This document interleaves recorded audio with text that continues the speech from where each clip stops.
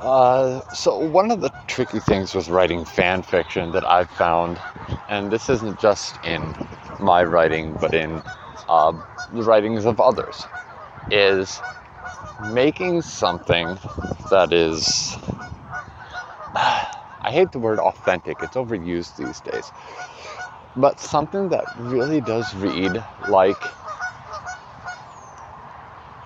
the original character. For example, let's just say Captain America. Actually, let's go easy. Let's do Batman, okay? So, Batman. Generally speaking, these days, cardinal rule, never kill.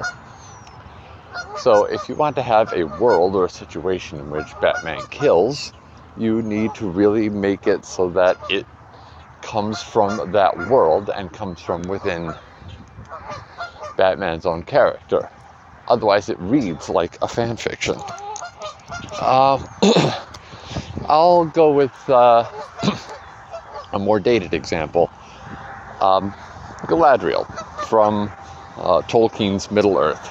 If you're going to have a version where she is anything other than what Tolkien wrote her to be, you need to have a reason from her why that is the case. If she's going to pick up a sword, it has to be the reason Galadriel would pick up a sword.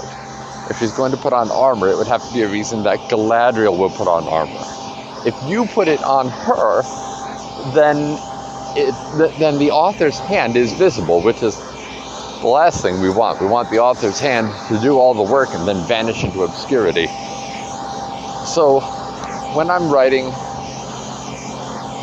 my current fan fiction, screenplay, take your pick, whatever. It's set in the Batman universe. It features Batman who laughs, and it's got some of these standard characters. It has Damian Wayne, and it has Dick Grayson. Both of whom have been Robins, and Dick of whom graduated eventually to become Nightwing. And that's where they are at this stage of things. Now, Batman himself has always been a grim character. His Bruce Wayne persona is lighthearted, devil-may-care, but Batman has always been grim, the Dark Knight. So, if I want him to make any jokes or say anything funny, it can't be slapstick. It can't be dad jokes.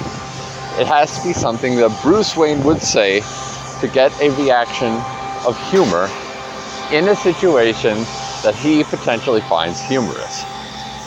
Which means I have to find a situation in which Bruce Wayne could be possibly optimistic. Similarly, if I'm going to have Dick Grayson crack a joke, it has to be a reason that he would crack that joke. Now, he's had himself quite a few rough times. So what would he have to laugh about? I have to ask myself that question.